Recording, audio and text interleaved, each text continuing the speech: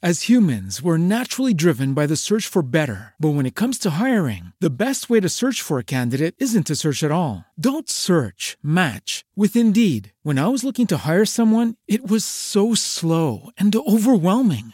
I wish I had used Indeed. If you need to hire, you need Indeed. Indeed is your matching and hiring platform with over 350 million global monthly visitors, according to Indeed data, and a matching engine that helps you find quality candidates fast. Ditch the busy work. Use Indeed for scheduling, screening, and messaging so you can connect with candidates faster. And Indeed doesn't just help you hire faster. 93% of employers agree Indeed delivers the highest quality matches compared to other job sites, according to a recent Indeed survey. And listeners of this show will get a $75 sponsored job credit to get your jobs more visibility at Indeed.com/podcast. That's Indeed.com/podcast. Terms and conditions apply.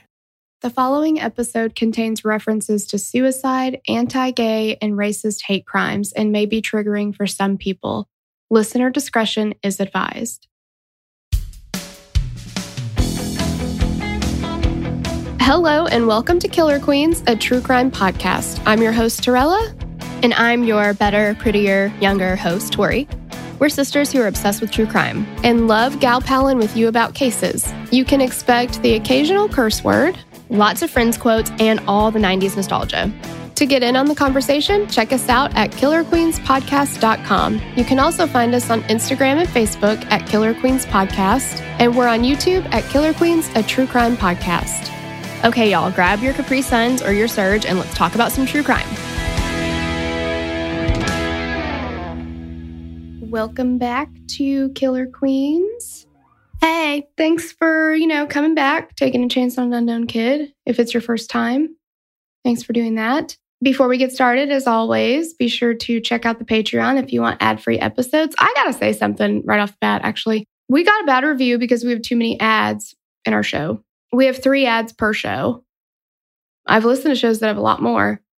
However, we gotta eat, right? Hips and nips, otherwise we're not eating. Exactly. That's it. But anyway, if you want ad-free episodes, there are ways to have them. You can have that. So you can go to the Patreon. Every level gets ad-free episodes there. So that's always an option, Know what I mean? Love Jelly it. bean? Don't say it. Okay. I did. Said it. All right. So other than that, we will get to, you know what? I did also want to say one thing. Ugh.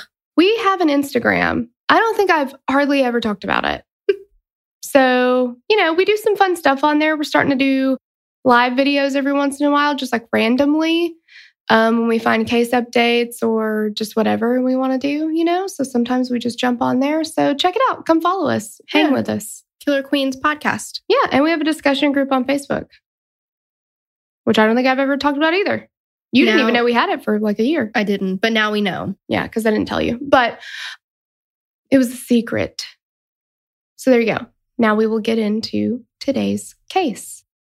Special thanks to Sloan for the research and writing this week. Yes. This is a 90s case. This is Hattie Mae Cohens and Brian Mock.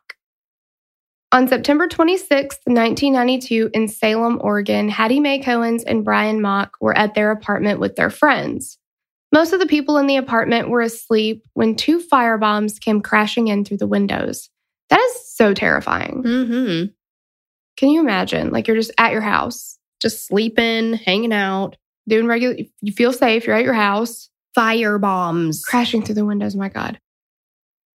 These were crude bombs made from bottles filled with gasoline and set on fire. While the friends all escaped the fiery apartment, Hattie Mae and Brian did not. They burned to death in the basement apartment they called home. That is terrible. It's so sad. And oh God, a horrible way to go. Mm-hmm. Hattie Mae was a 29-year-old Black woman who identified as a lesbian. Brian was a 45-year-old, reportedly disabled. We couldn't find anything about a specific disability, but a few sources just referred to him as disabled. White man who identified as gay.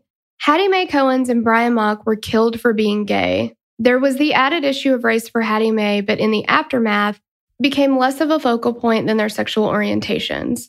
Their murders would be a trigger for many activist groups to fight for the rights of LGBTQ+ individuals.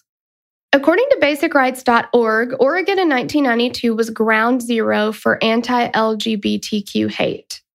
A specific group called Oregon Citizens Alliance was at the heart of this hatred, and it's because of their quote-unquote anti-gay proclamations that some people felt safe to terrorize anyone that doesn't identify as heterosexual, and they were the reason that anyone who did identify as anything other than 100% straight felt like they had to hide everything about who they truly were. Sound like a bunch of dicks. Yeah, big time dicks. Big time dicks.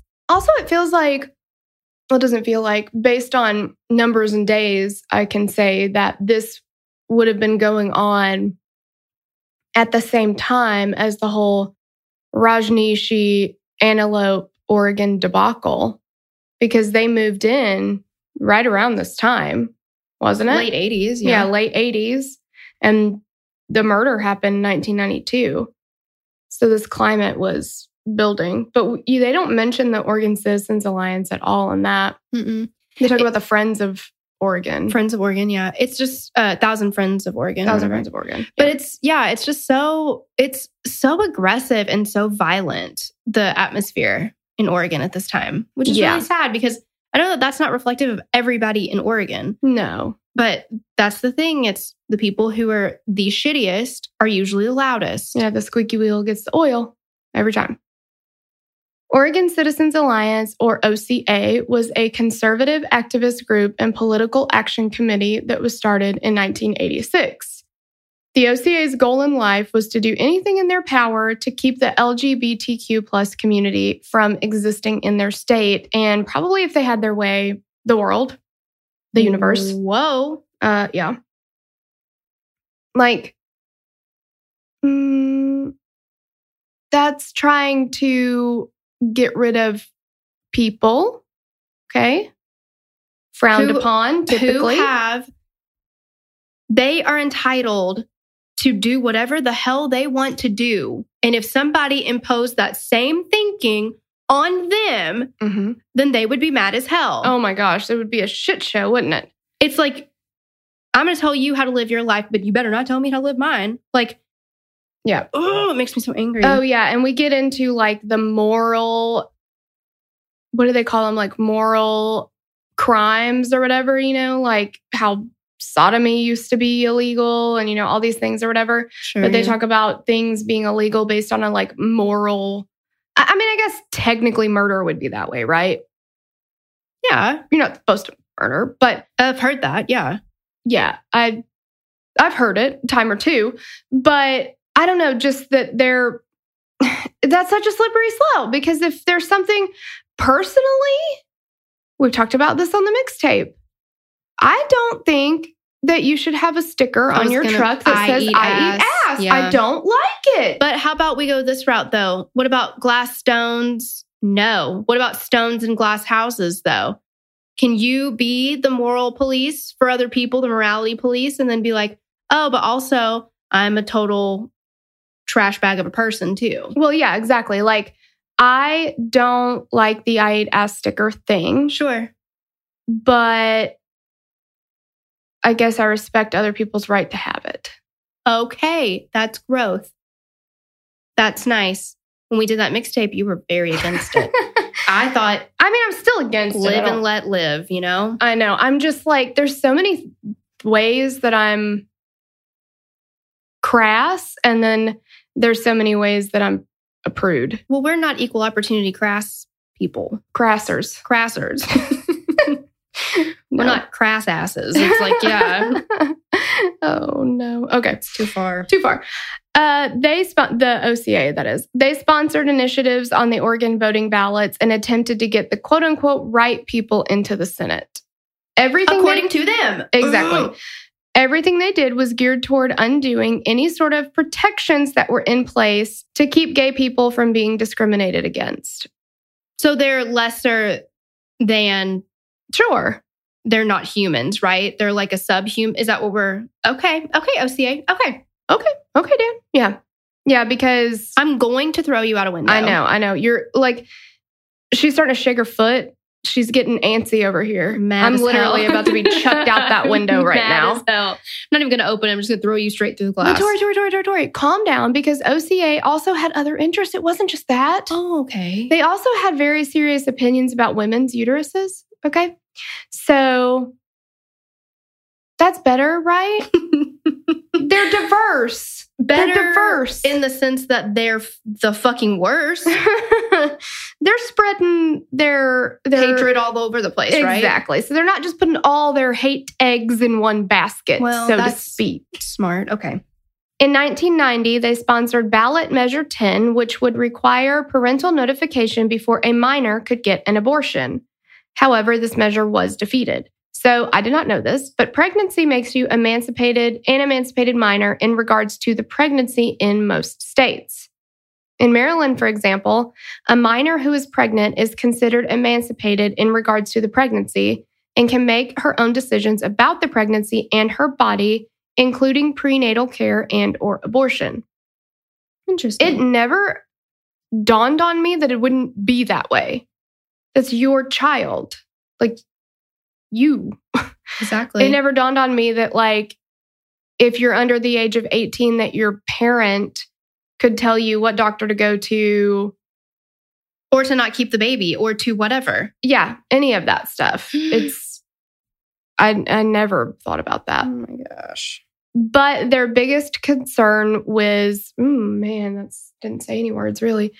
But their biggest concern was with quote unquote homosexuals. And I do like Sloan put in here, I hear this in the voice of the homeschooled kids from Mean Girls and the homosexuals. Yeah, exactly. Yeah. Yeah. If you're shopping while working, eating, or even listening to this podcast, then you know and love the thrill of the hunt. But are you getting the thrill of the best deals? Rakuten shoppers do. They get the brands they love with the most savings and cash back. And you can get it too. Start getting cash back at your favorite stores like Bloomingdale's, Levi's, and Zappos. And even stack sales on top of cash back. It's easy to use and you get cash back through PayPal or check. The idea is simple. Stores pay Rakuten for sending them shoppers, and Rakuten shares the money with you as cash back. Download the free Rakuten app and never miss a deal. Or go to Rakuten.com to start getting the most bang for your buck. That's Rakuten.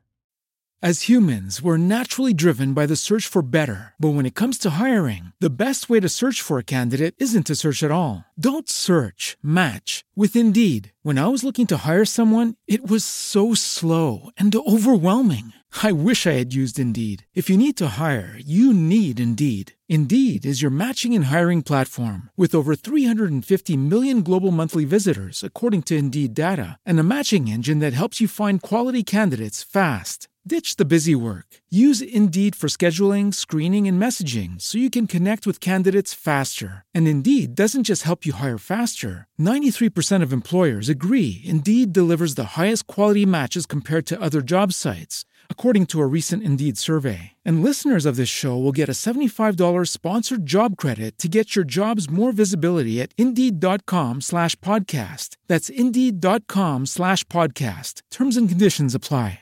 In 1988, the OCA collected signatures on a petition that was designed to overturn the governor's executive order that banned discrimination in state government based on sexual orientation.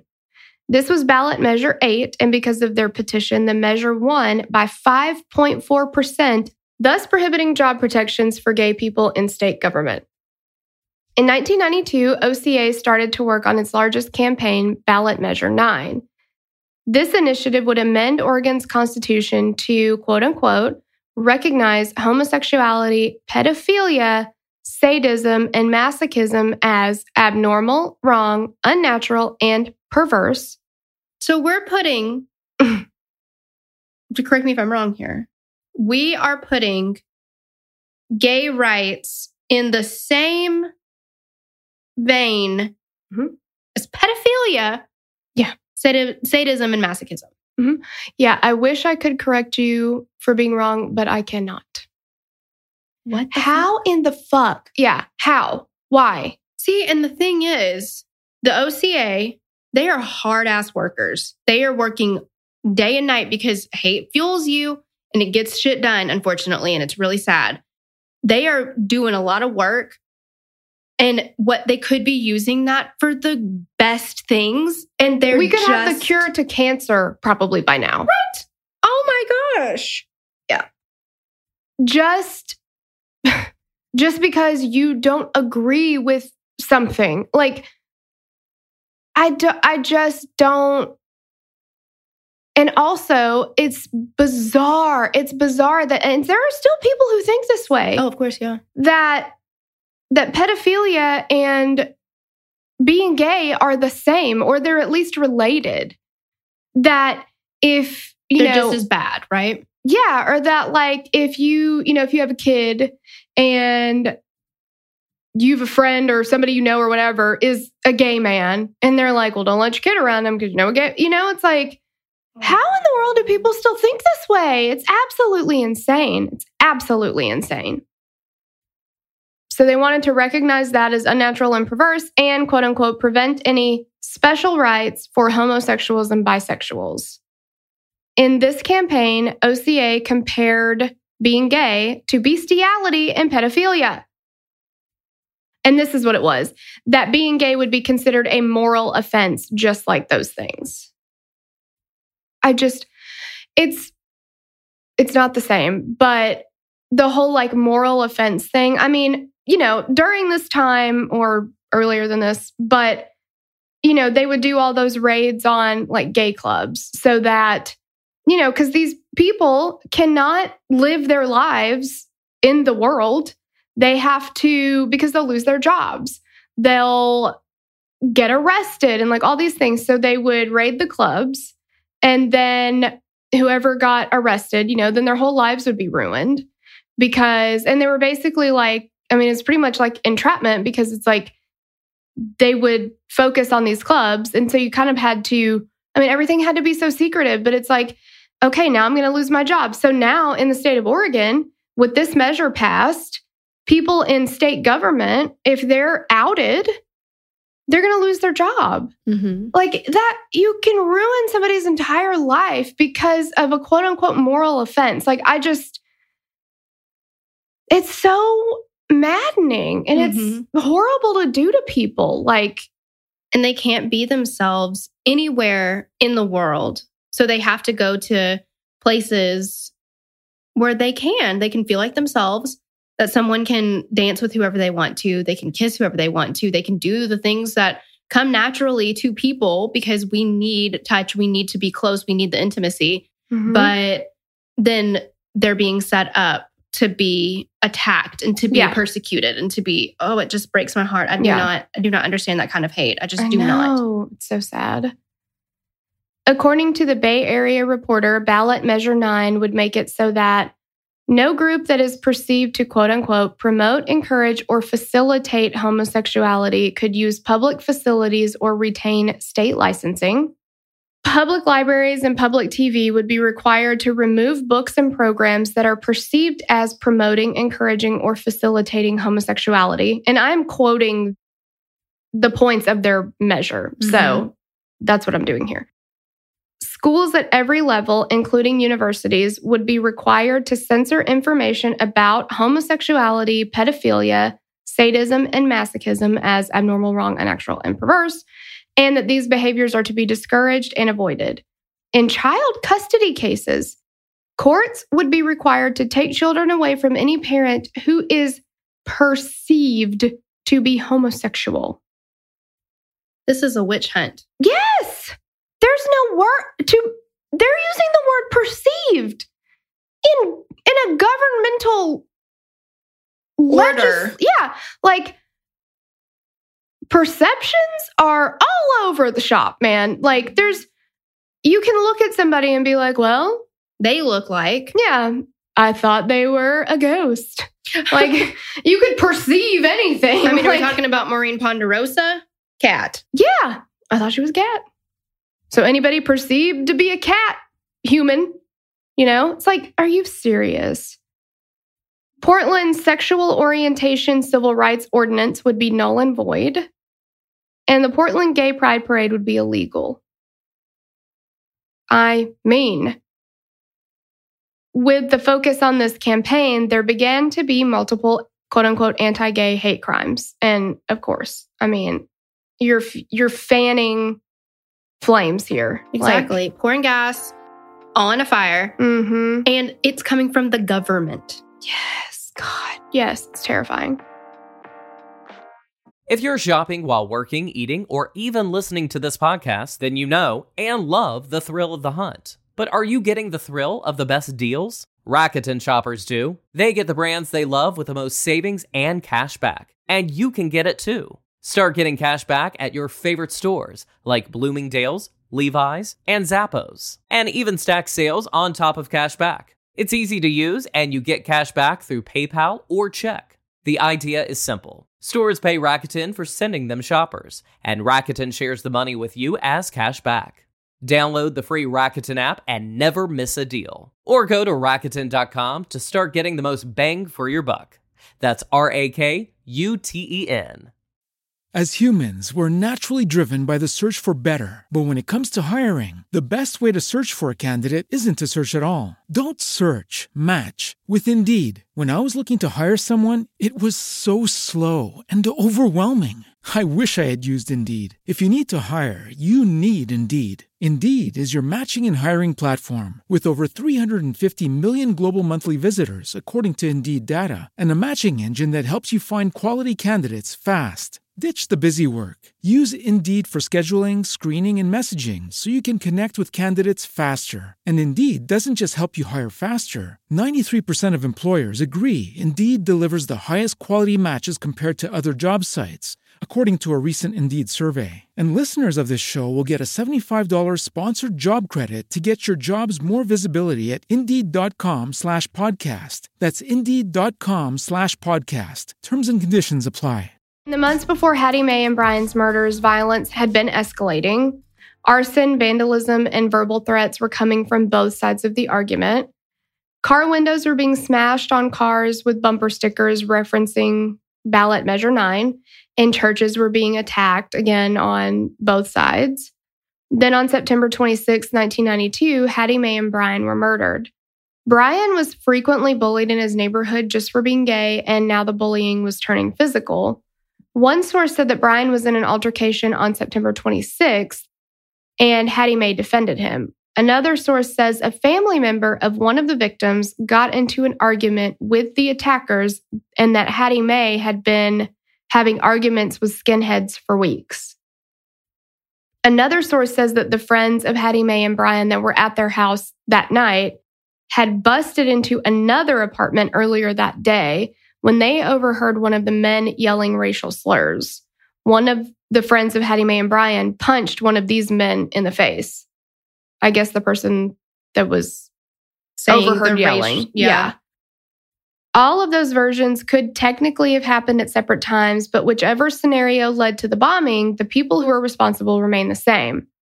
21-year-old Philip Wilson, 22-year-old Leon Tucker, 22-year-old Sean Edwards, and 19-year-old Yolanda Cotton. And you know that they came back from that heralded as heroes. Absolutely. And celebrating what they'd done. Yes. Yolanda Cotton claimed that she just wanted to belong, and that's how she ended up with the skinhead group. She didn't speak out for a while after the murders, but she later told the Seattle Times her life story. This is another thing that's really sad, too, is that we have more information on these people than we do on Hattie Mae and Brian. It's a tale as old as time, and that's the most unfortunate thing. Yeah. Because, and I don't mean to call out the Seattle Times or whoever, Time Life magazine or Rolling Stone or whatever. When you plaster the face or the big story is getting a murderer side of things rather than focusing on the lives that were lost and who these people were, that's when shit's gone wrong. Yeah. Because now we're idolizing. Yeah. There's a fine line between, there's obviously a place for criminology learning, of course, and things like that. But yeah, there is a very fine line. There's a lot of stuff I see on social media now of people talking about Ted Bundy and idolizing him. And, I will never understand people talking a lot about Ted Bundy in the sense that he was a very attractive man. I mean, I don't know if anybody else can physically see this, but he has a unibrow. One eyebrow. Yeah. But he's also not hot. And also, he murdered so many people. Yeah. That's a big turnoff for me. Yeah. yeah, I guess maybe not for everybody. But yeah, it's like, there's definitely that fine line of like,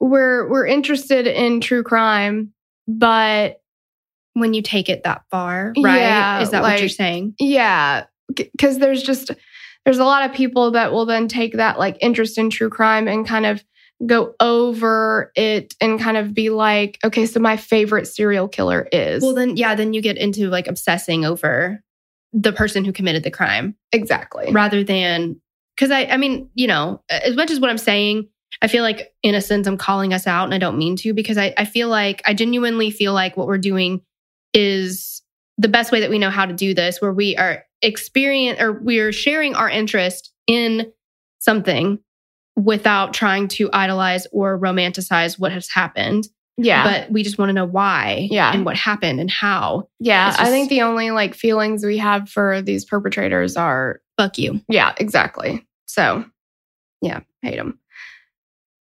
The Seattle Times reported that Cotton had lived a hard life where she'd been raped and beaten by her mother's boyfriend as a small child, which is horrible. I mean, yes, nobody should ever have to go through that.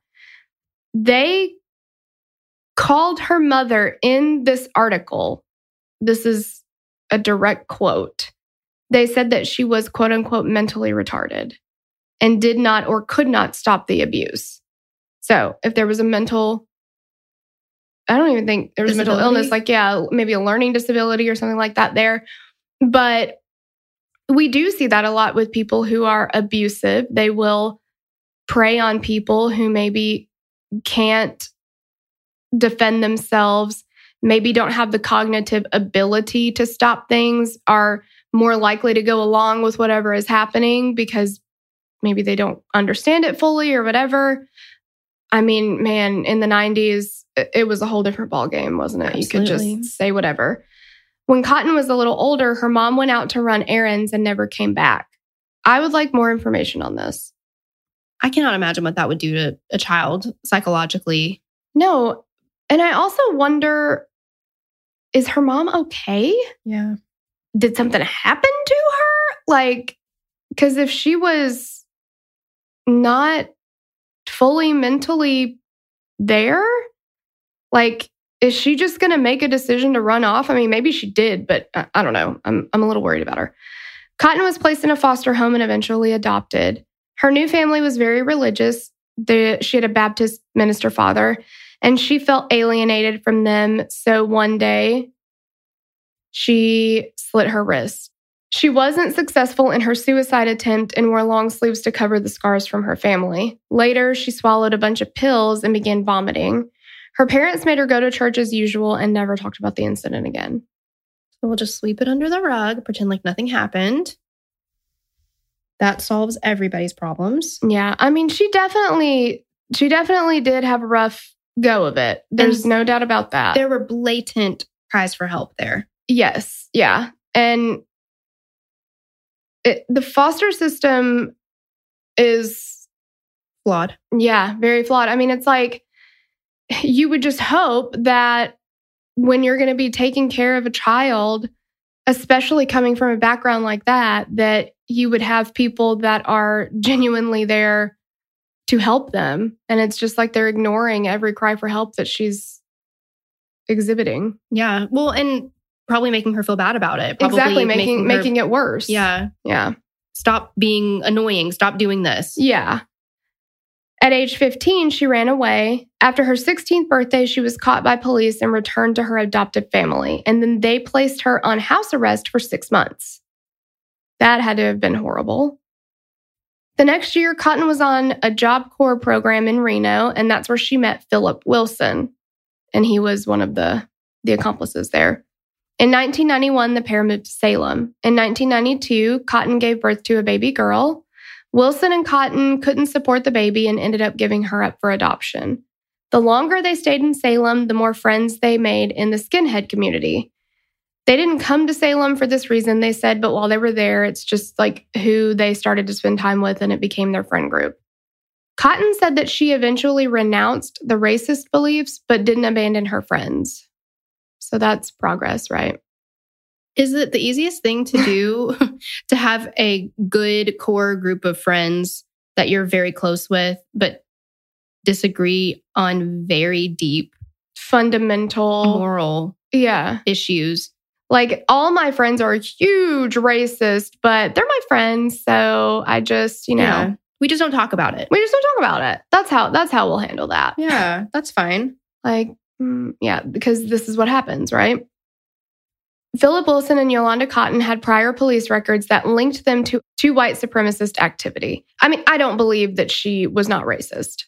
Oh, no, I don't think that you can be if you're going to be in that group. Exactly. Like, I think that we've gotten to where we are because a lot of people maybe just don't say stuff to like that family member that you see or, whatever, stuff like that. These are people she's choosing to spend time with all the time. This is her core group of friends and not that the belief is bad enough, but they not only believe it, they have pledged it to an organization. Exactly. They're in these white supremacy groups. They're joining organizations that are moving that type of ideology forward. Like, both are wrong, but she's deliberately doing it. Don't tell me that you're spending all of your time with these people. You're joining these organizations and you're not don't tell me that. Yeah, that's ridiculous. Bunch of malarkey. Exactly. Judge Judy would be like, baloney! Exactly. For sure. Wilson and Cotton were members of the American Front, a neo-Nazi white supremacist group, along with Leon Tucker and Sean Edwards. So they're all like super stand-up citizens. Mm-hmm. All four were considered part of the skinhead community. Tucker and Edwards were placed at Hattie Mae and Brian's house by eyewitnesses as well. In the version where the friends busted into an apartment, which is the version that Cotton told as well as another source, 4 of Cohen's friends kicked in the door of an apartment that Tucker and Edwards had been visiting. So now we've got a link. The friends had heard a racial insult yelled so loudly that they heard them in a whole separate apartment. Wow. See? They're always the loudest. That's so true. One of the friends punched Edwards in the mouth. Edwards and Tucker went to the apartment that they shared with Wilson and his girlfriend Cotton, where they would then assemble the firebombs. So again, she's saying she wasn't there when they threw them in. She was certainly there when they assembled them. Now, is a firebomb different than a Molotov cocktail? I don't know. Okay. It's been a long time since I went to war. I don't know anything about these. I don't either. I just learned the term Molotov cocktail. I knew what it was, but I didn't know that that's what it was called. Oh, yeah. I'm not sure, but they sound the same, right? They sound exactly very the same. Similar. Later, they went back to Hattie Mae and Brian's house and threw the bottles of gasoline through the windows. Then they went to a party, as one does. To celebrate what they've done. That's exactly what they did. Tucker was heard saying, "Mess with the best, die with the rest," at this party. I have so many feelings about this person. You know that he got that tattooed on him somewhere. Ew. You know he did. I hate it. You know he did. Gross. In October of 1992, the Bay Area Reporter ran a story about the after effects of Hattie Mae and Brian's murders. Ballot Measure 9 was being fought with another campaign called No on 9. Hattie Mae and Brian became martyrs for the No on 9 campaign.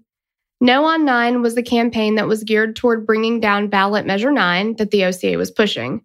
The Harvey Milk Progressive Democratic Club was an advocacy group that advocated for the civil rights of lesbian, gay, bisexual, and transgender people. And this is at that time in the 90s.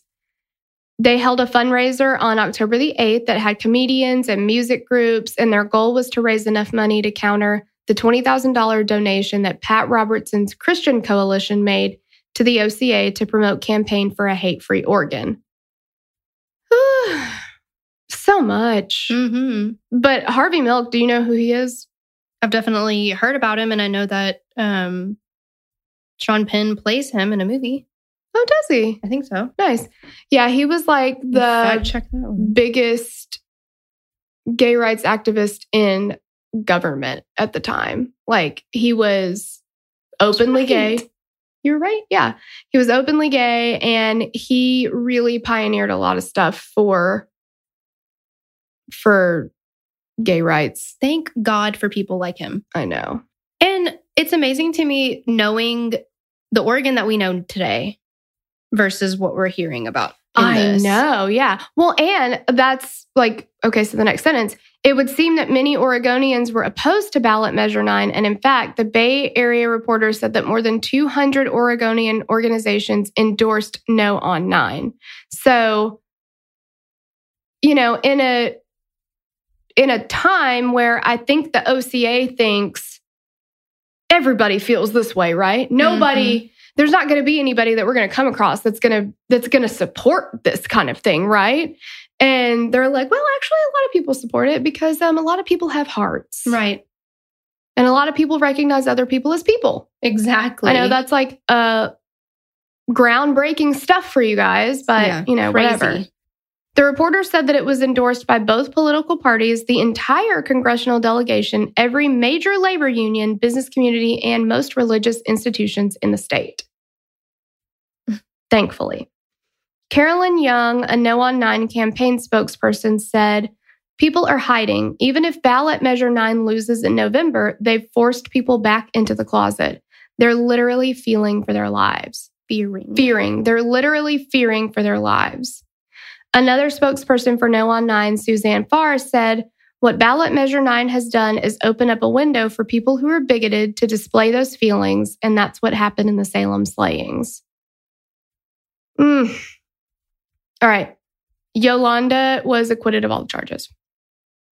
Even though she was part of the planning, she was home and in bed when the fire happened, so that doesn't count, right? Yes, okay. Okay. Yeah, don't throw me through a window yet because I'm not finished, okay? Sean Edwards pleaded guilty to murder and agreed to testify against Leon Tucker and Philip Wilson in exchange for the chance at parole. Edwards admitted that he threw the first firebomb. So guess who doesn't get to have parole? Right. Except not. Yeah. But yeah, that's infuriating. And again, it always happens this way. The first one to realize that they are going to get the deal, like they're like, I'll flip if I get the better deal. Exactly. And it doesn't matter how much participation they had in it. They could have done the whole entire thing. Yeah. But if they can implicate other people, then they get off. Exactly. If you're shopping while working, eating, or even listening to this podcast, then you know and love the thrill of the hunt. But are you getting the thrill of the best deals? Rakuten shoppers do. They get the brands they love with the most savings and cash back. And you can get it too. Start getting cash back at your favorite stores like Bloomingdale's, Levi's, and Zappos. And even stack sales on top of cash back. It's easy to use and you get cash back through PayPal or check. The idea is simple. Stores pay Rakuten for sending them shoppers, and Rakuten shares the money with you as cash back. Download the free Rakuten app and never miss a deal. Or go to Rakuten.com to start getting the most bang for your buck. That's Rakuten.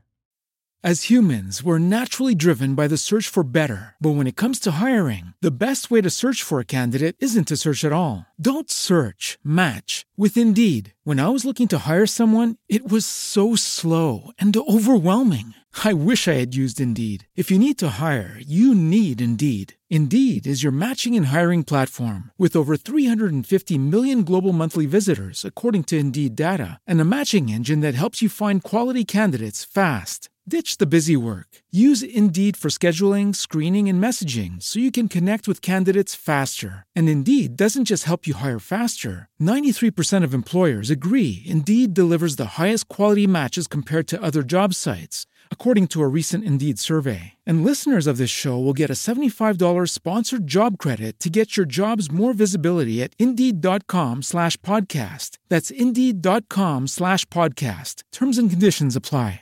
On April 8th, 1993, Tucker and Wilson were convicted of assault, arson, and racial intimidation. Where's murder? Where's the murder? They died. Nobody is intimidated into burning alive in an apartment. Right. They were murdered. Tucker admitted that he tossed the second firebomb and Wilson filled the bottles with gasoline and drove the crew to and from the apartment. Nobody got convicted of murder? I honestly was so like seeing red when I read everything else that I feel like I, in my mindset, and they got convicted of murder. Like, what's happening? How is this possible? What is happening? The pair made an attempt to apologize, but the judge likened the apology to foxhole religion, which is just like, in a foxhole, anybody will turn to a higher power kind of thing. So he was basically like, you don't mean this. You're just sorry you got caught, basically. Wilson received a sentence of 35 years. Tucker got 30 and Edwards got 25. That is not enough. Edwards got 25. Yeah. So he got 30 years. and 35 is still life. You killed 2 people, life. Exactly. Yeah. For what's to say that you're not going to come out? And again, when are they going to get parole kind of thing? It's like 30 years seems like okay, they'll be in jail 30 years. That's not how it works. So what's to say that you don't come out and carry on that hate? Exactly. Fall back in with the same people that you were hanging out with back then? Exactly. Like, that's dangerous. The DA of Marion County actually said this clearly was not a crime targeted at homosexuals. When all is said and done, the primary motive for the killings will likely not be race or sexual orientation, but both of them played a role. So let me, again, correct me if I'm wrong here. The skinhead movement, skinhead organization, skinhead, whatever the fuck you want to call it. What are the 2 things that they hate the most?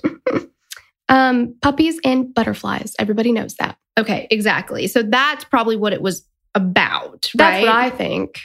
Like, what the fuck do you think it was about? Exactly. What was it about then? Yeah, they're literally involved with white supremacy, quote unquote, anti-gay organizations.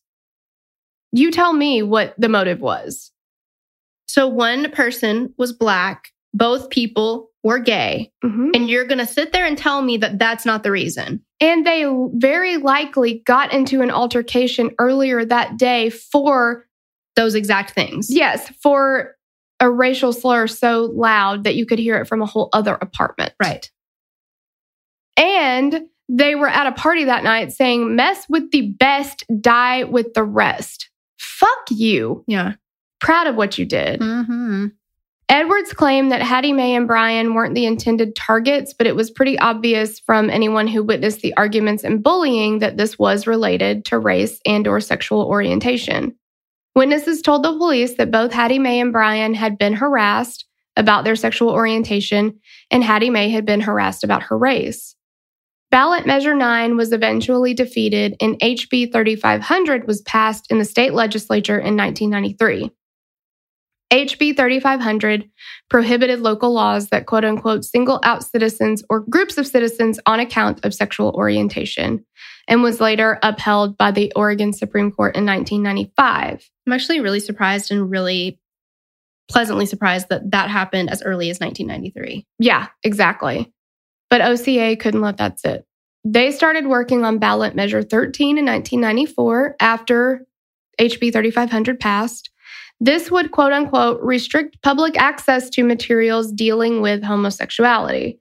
Basically, if books or pamphlets or whatever talked about, quote unquote, homosexuality in any way, they wanted it banned.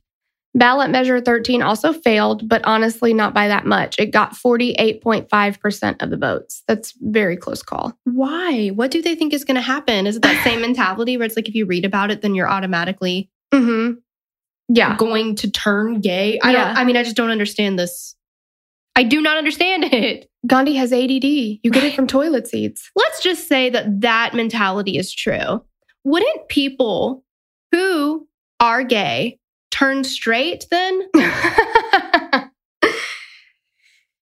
Wait a minute. We've just got to get them around straight people. Exactly. They have to read more straight books. Yeah. Pray the gay. I mean, okay. I'm just. Yeah, that's exactly true. Yeah. Fuck this whole case. I know, it's fucking ridiculous. In 1996, Lon Mabin, I think is his name, one of the founders of OCA, ran for the Oregon Senate seat against a man named Gordon Smith, but he lost. In Bad. 2000, yeah, I know. There was a lawsuit against the OCA that came about because of an incident in 1992. So back in 92, OCA Communications Director Scott Lively forcibly kicked a gay rights activist out of an event hosted by the OCA. The suit also said that OCA hid some of their assets to avoid paying a settlement in this incident. So OCA lost the lawsuit. In 2000, OCA tried to propose a second ballot Measure 9 that would prohibit schools in Oregon from, quote unquote, encouraging, promoting, or sanctioning homosexual and bisexual behaviors. This measure also failed with only 47.1% of the votes. Again, kind of close. Very close. In 2002, Mabin was put in jail for refusing to comply with the judge's orders to produce financial statements relating to the 1992 case. Then, Mabin still had the audacity to run for Senate again. He ran as a member of the Constitution Party and lost when he only got 1.7% of the votes. That had to suck. That's embarrassing. Mabin and Lively tried to bring back the OCA in 2007 and tried to get new anti-gay measures placed on the 2008 ballot, but they failed again. Lively then decided to write a book. Guess what it's called? Oh, geez. I feel bad for anybody listening to this because I think it's just us yelling for an hour. Yeah. It's called The Pink Swastika, Homosexuality in the Nazi Party, and would also promote anti-gay legislation in Russia and Uganda. What? The pink what does that even mean? I guess if it's pink, then you're gay, right? I don't know. This doesn't even make any... It's so stupid. And the fact that this happened in or around 2008. I know. It's asinine and it's terrifying. Mhm. Like all in the same breath. Lively also has a group called Abiding Truth Ministries that is listed as a hate group by Southern Poverty Law Center. In response to the murders of Hattie Mae Cohens and Brian Mock, Kelly Cogswell, among others, founded an activist group called Lesbian Avengers. Cogswell was a New York journalist and a blogger about lesbian, gay, bisexual, and transgender issues. She and her colleagues in the Lesbian Avengers would frequently protest about LGBTQ plus rights, and these became known as Lesbian Avengers Eat Fire 2. When on Halloween of 1992, the Lesbian Avengers ate fire and chanted, "The fire will not consume us, we will take it and make it our own." After this, they marched down Fifth Avenue in New York carrying their torches. It's like badass. Oh, yeah. Who eats fire? That's insane. I know. Do not want to mess with anybody like that. I know. They were like, come at me, bitch. Yeah, exactly. Come at me. Good for them. This was just the beginning for the Lesbian Avengers. A few months after the fire-eating protests, the Denver mayor came to New York to promote tourism, but the Lesbian Avengers were not going to let him come and go peacefully, while Colorado's Amendment 2 was still active. So this was an amendment approved by the voters of Colorado in 92 that would prevent, quote unquote, any city, town, or county in the state from taking any legislative, executive, or judicial action to recognize homosexuals or bisexuals as a protected class. My brain hurts. Mhm. My brain hurts right now. Yes. I cannot with these stupid fucking idiots. The Lesbian Avengers followed the Denver mayor everywhere he went on his visit. And I hope they just like screamed the whole time. I'm pretty sure they Yes. did. And they were just like, oh, you going to the bathroom? We're coming too. Yeah, exactly. You're not getting away from us. Yeah. Later on April 24th, 1993, 20,000 plus women showed up at the Capitol for another protest. This would be the first ever Dyke March. The next march was in New York in 1994 with another 20,000 plus people. And they still have these every single year. You can go to their website and see when the next one is. They had one in, well, it said it was in June. I wonder if it still happened, but they have them every year. Yeah, I hope if it didn't happen, that it was rescheduled, and it will happen. Yeah, exactly. In 1994, James, I don't know how to say his last name. Lesesny created a character for a one-man show called Word of Mouth. The character was named Trevor, and we'll link to the video on it. It's a 20-ish minute movie about a teenage boy in the 80s struggling with learning that he's gay and dealing with other people's opinions about being gay. He's bullied by peers and rejected by his friends. Trevor's parents don't understand him and disregard his frequent staged suicide attempts. He gets so depressed that he attempts suicide with aspirin and he makes a joke about it. But when he's unsuccessful, he meets a male candy striper at the hospital who tells him he has to just take life one day at a time. He invites Trevor to a Diana Ross concert, which is Trevor's fave, and Trevor decides he needs to live, at least until tomorrow, and dances into the house. So it's like a happy ending after a pretty rough message. Trevor's story was seen by producers Peggy Rashke and Randy Stone, who became enthralled by the story and decided that it would make a fantastic short film. They asked Lesesne to develop a screenplay, and from there, Trevor became an Academy Award-winning live-action short film. This ended up turning into a national movement. It was aired on HBO with Ellen DeGeneres as the host. Peggy Rashke discovered that young people like Trevor had no resources to turn to when they faced the challenges Trevor and people like him often face. Rashke knew that she had to do something. She recruited mental health experts and developed a 24-hour crisis line with funds secured by James Lesesne. The same night that the movie aired on HBO, the Trevor Lifeline was launched. Trevor Lifeline is the first national crisis intervention and suicide prevention lifeline for LGBTQ plus youth. According to the Trevor Project's national survey on LGBTQ young mental health, lesbian, gay, bisexual, transgender, queer, and questioning youth often face disparities in suicide risk compared to their non-LGBTQ peers. Research has documented that LGBTQ youth report significantly higher rates of having seriously considered suicide, making a plan to attempt suicide, and attempting suicide compared to heterosexual and or cisgender youth. These disparities in suicidality are thought to be due to stressors and discrimination associated with being in a socially stigmatized position in society, as opposed to being LGBTQ in and of itself. Because I do know that some people will be like, well, the suicide rates are higher, so don't be gay, And it's like, no, that's because of your attitude toward people, like what you just said. If you feel completely alienated, if you feel like you can't be yourself, like, yeah.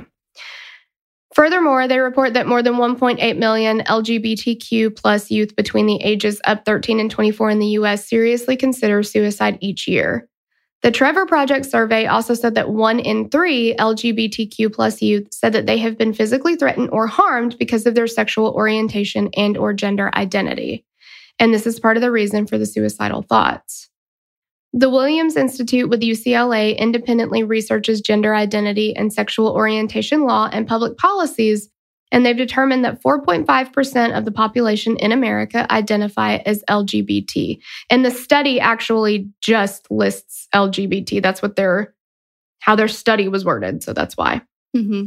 Oregon actually had the second highest percentage of people with 5.6% of their population, and they were only beat out by Washington, D.C., who was 9.8% of the population at the time that the study was done. Despite the 28 years from Hattie Mae and Brian's murders, this type of violence is still very prevalent. The Human Rights Campaign stated that so far in 2020, there have been at least 26 instances of transgender and gender nonconforming individuals being killed for their sexual orientation and or gender identity. The number was the same for 2018 and 2019. Furthermore, the majority of these were Black women like Hattie Mae. To this day, 4 United States, Arkansas, Georgia, South Carolina, and Wyoming do not have a no hate crime statute. That's insane to me. Mm-hmm. Hattie Mae Cohens and Brian Mock may have been the first victims of this war on Queens. That was the Bay Area reporter's words, quote unquote. But they were certainly not the last. Unfortunately, hate crimes will continue and will likely never stop, as horrible as it is, because there are always those people who are quote unquote homophobic and or racist. But in today's world, people who don't identify as heterosexual do at least have many more resources and advocates than were available in the 1990s. And I would also say that if you live in one of those states, Arkansas, Georgia, South Carolina, Wyoming, like election season is coming up, write to legislators, do what you can to get a no hate statute passed. Yeah. No hate crime. If you vote, which I think everybody should, but do some research and do some homework and see who you're voting for. If they do believe in, or if they are standing for non-hate, no hate crime statutes and things like that. Exactly. Yeah. Because I honestly, like, I feel a little like that John Mayer song, Waiting on the World to Change. It's like kind of a lame song. But I mean, for a long time, I didn't really pay attention to stuff. I didn't pay attention to politics. And and I mean, just as I've gotten older, I've realized how much that ripple effect does affect everybody in some way, but how much I'm doing a disservice if I don't get involved. So, especially if you live in a state where something like that does need to be passed, we can do it. Like if we vote, register to vote, do our homework on even our very local, I used to think that like, our little local city elections don't matter. They matter. Like who our judges matter. Your DAs matter. When you look at wrongful convictions and all those things, are they going to, how many, cases do they have where there has been a wrongful conviction and they haven't done anything about it? Or, like, even if you look at it through a true crime lens, there's just so much that we can do. So definitely get involved. Let's not sit on our asses. Exactly. That's what I have to say. Well, I think that was very well said. And I agree. Don't sit on your asses. Let's put that on a bumper sticker. Don't eat asses either. Yeah. Don't eat them, no. Not on a bumper sticker. No. I mean, do what you want to do. Do what you want to do. Yeah. All right. So that's it. Thank you so much for listening, and we will catch you on the next episode. Bye. Bye. Before we go today, we want to thank some new patrons. Hey Girl Thanks to Kelsey D, Natalie M, Madison F, Gabby T, Shamara P, Danielle R, Jenny O, Rachel L, Betty R, Taylor, Aaron W, Ariel G, Aaron T, Melanie B, Chelsea H, Carissa G, Lana A, sorry if it's Lana. Both are beautiful. Dion C, Cassandra S, Amber, Janie C, Edie W, Janelle C, Olivia V. And we know Olivia. Yes. Yay. Thank you guys so much. We love you. Love you. Bye. We'd love to hear your thoughts on this case. Connect with us on Instagram or Facebook to continue the conversation. Thanks for listening, and we will meet you back here next week. Bye. The theme song for the show is created and composed by Stephen Toby. You can find more of Stephen's work on SoundCloud. Our logo was created by Sloan Williams of Sophisticated Crayon. You can find more of her work on Etsy. Visit us at killerqueenspodcast.com for merch and other info about the show.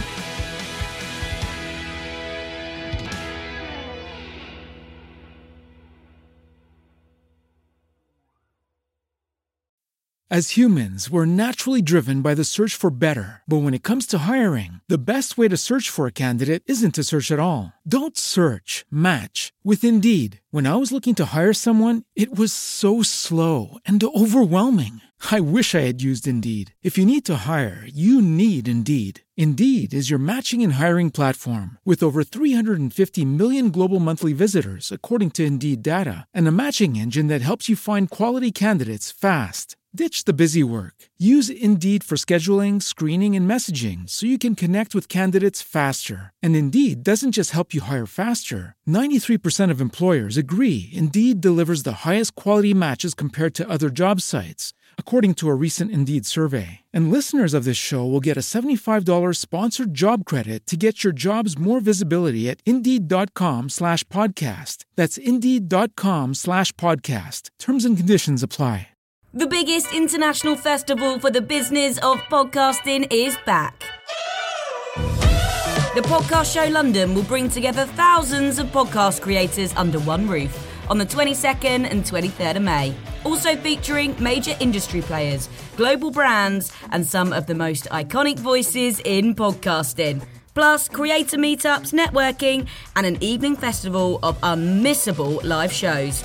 Passes from £89. Book yours now at thepodcastshowlondon.com.